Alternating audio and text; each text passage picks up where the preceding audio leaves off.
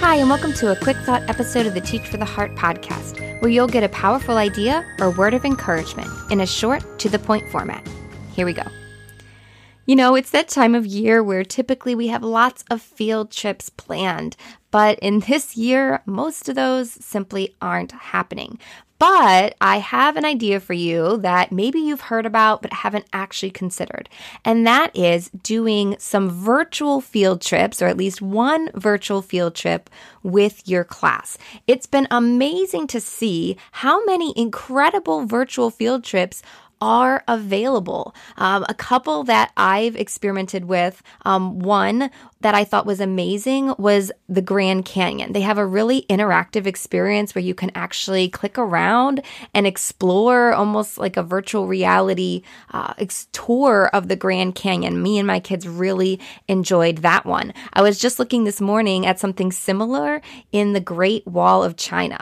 There's art museums, Smithsonian museums, so many different things, aquariums, zoos that have actually interactive experiences or webcams that you can view. So many interesting and educational, very educational experiences out there for you and your students to enjoy together. So I really want to encourage you, if you haven't tried that yet, that is a great thing to plan for these final days of school where, normally we'd be together doing these things, but we can still have some fun and enjoyment together in this virtual way.